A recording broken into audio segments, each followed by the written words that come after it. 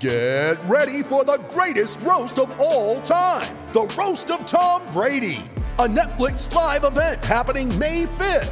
Hosted by Kevin Hart, the 7-time world champion gets his cleats held to the fire by famous friends and frenemies on an unforgettable night where everything is fair game. Tune in on May 5th at 5 p.m. Pacific time for the Roast of Tom Brady, live only on Netflix.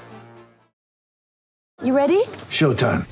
On May 3rd, summer starts with The Fall Guy. Let's do it later. Let's drink a spicy margarita. Make some bad decisions. Yes!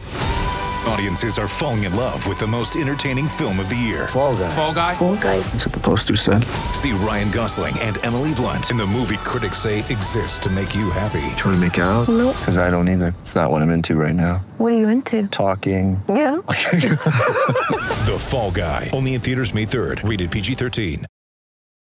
It's only a kick, a jump, a block. It's only a serve. It's only a tackle, a run. It's only for the fans. After all, it's only pressure. You got this. Adidas.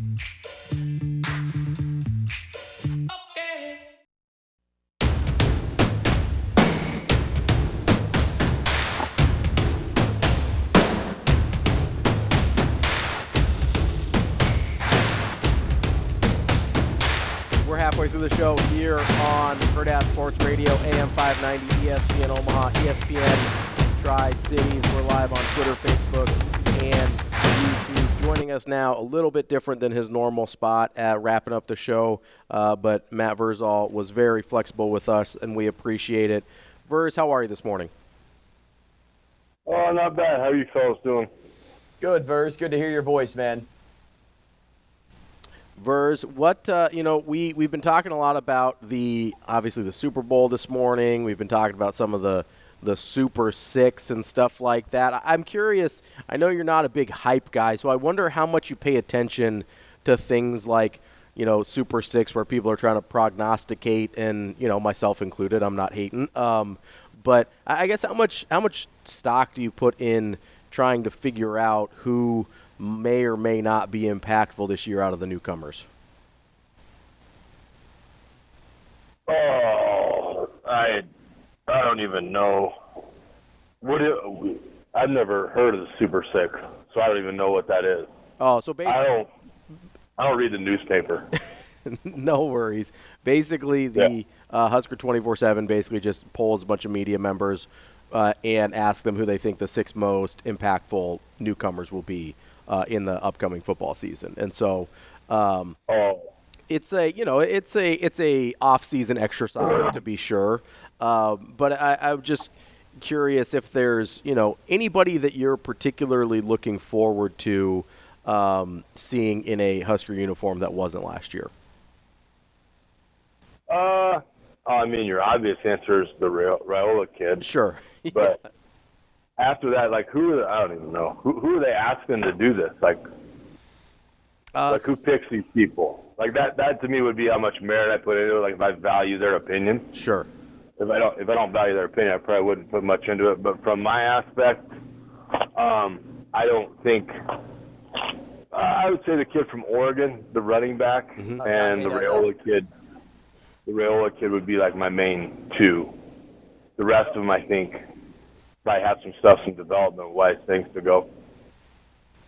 Verz, stay with Raiola here for a moment, and I want you to, because, I've been pondering this. I was listening to Glenn Thomas last week, and there were a couple things I took away from his interview on the radio that helped me gauge his coaching style, but until we actually see it, it's all just optimism, right? So to give your vote of confidence in Thomas and Raiola and some of the other pieces in the room, what do you hope we see by game 3 or 4 from that quarterback position?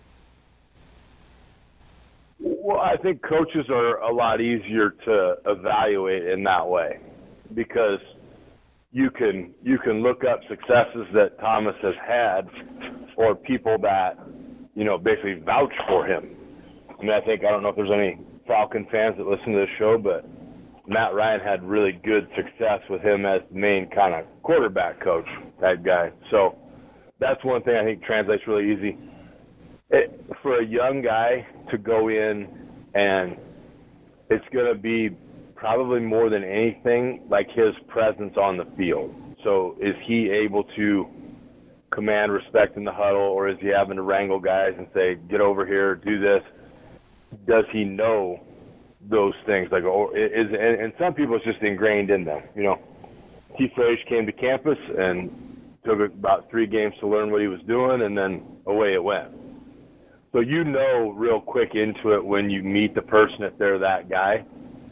And so it isn't necessarily going to be that he's thrown for 6 touchdowns or he has no interceptions or he doesn't drop snaps or fumble the ball. It's kind of just going to be that presence of, hey, when he gets in the huddle, is everybody paying attention? Or when when they score a touchdown, are they all running to celebrate together, or are they not including it? Like little things like that. It's not, and not many will see it, and then there's morons out there that will poo-poo body language or, those kind of things. They don't understand games, but you just kind of watch how he carries himself more than anything like X's and O's wise. We're talking with Matt Vrzal. He is a former Husker, owner of Pison's Pizzeria. Verz, we were just talking to DB a minute ago, and he said a lot of the things that he looks for in early contributors is a lot more of kind of the mental, the mental toughness, their ability to not need to be babysat, things like that. You were kind of touching on some of the body language and mentality stuff there. Kind of in your experience or from what you've seen, what are a couple of the traits, whether physical or mental or emotional, whatever, that you think translate the best to earliest success for new guys? So you're talking obviously on top of talent? Yeah, obviously you have to have a bare minimum level of talent, right, yeah. Eye contact,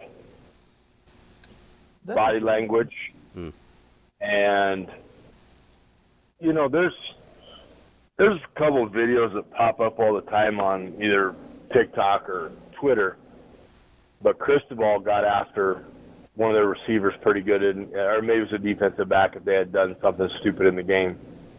He lights him up like a Christmas tree, but the kid maintains eye contact. He doesn't. And probably more important, like reaction when you turn around, because it's if I'm getting after you and we're eye to eye on something and you're looking at me, I'm good with that. Mm-hmm. But when I turn around, do you flip me off? Do you put your hands up? Does your head go down? Do those kind of things? Like, basically, it's just being a man. Like, everybody has caught an ass chewing. Mm-hmm. And how do you deal with that? How do you get over that? And I think it's one of the greater telltale signs of how you were raised. Because if you can get after somebody and they maintain eye contact and they don't necessarily have to go yes or no, sir, but they say, yep, got it. And then when you turn around, do they do something like stupid? Because then you tell those parents didn't do it right. They let them talk crazy and didn't beat them. And so, yeah, the eye contact thing would be a big one for me. That really stuck out to me when you said it, because I just think about moments of respect there.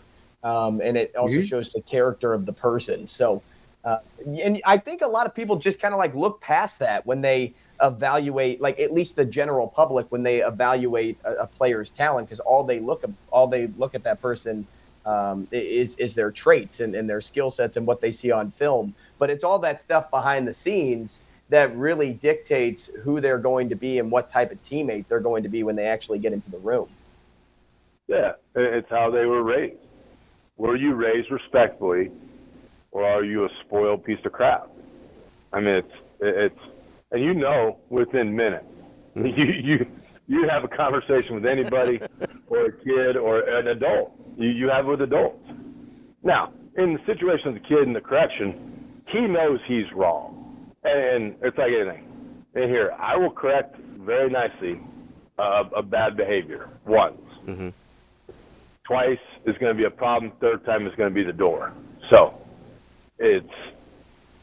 I'm not saying you fly off the handle right away and start screaming and yelling at people and make them maintain eye contact, but when you understand, like, hey, we can't have you have that behavior, it's detrimental to the team, like those were things taught by all of my coaches and all of my teachers as I was growing up. Like, eye contact is not a struggle for me. And I've caught an ass chewing from many a coach. Like I said, my high school coach for my first 2 years in high school was junior high, or high school was 10 through 12 in Grand Island. My name was Fat Kid. And so if I screwed up, and he said, "Hey, Fat Kid, get your fat ass over here," then you went over there. And you looked him in the eye, and you got your correction. He said, "It will never happen again." He's like, "You better not." And that wasn't a threat. That was a promise. So that just, I think early on in the kids' upbringing, and a lot of the kids that get, like, good recruiting offers, it's because they do kind of things like that. I mean, Maxey had the Texans GM on. They were talking to him. He's like, they're athletic. That's why they're here. Like, you've made it to Nebraska on your athleticism. What kind of human being are you? And then when you start to get a bunch of good human beings, then the rest of the BS is easy. So. Verz, really good stuff there.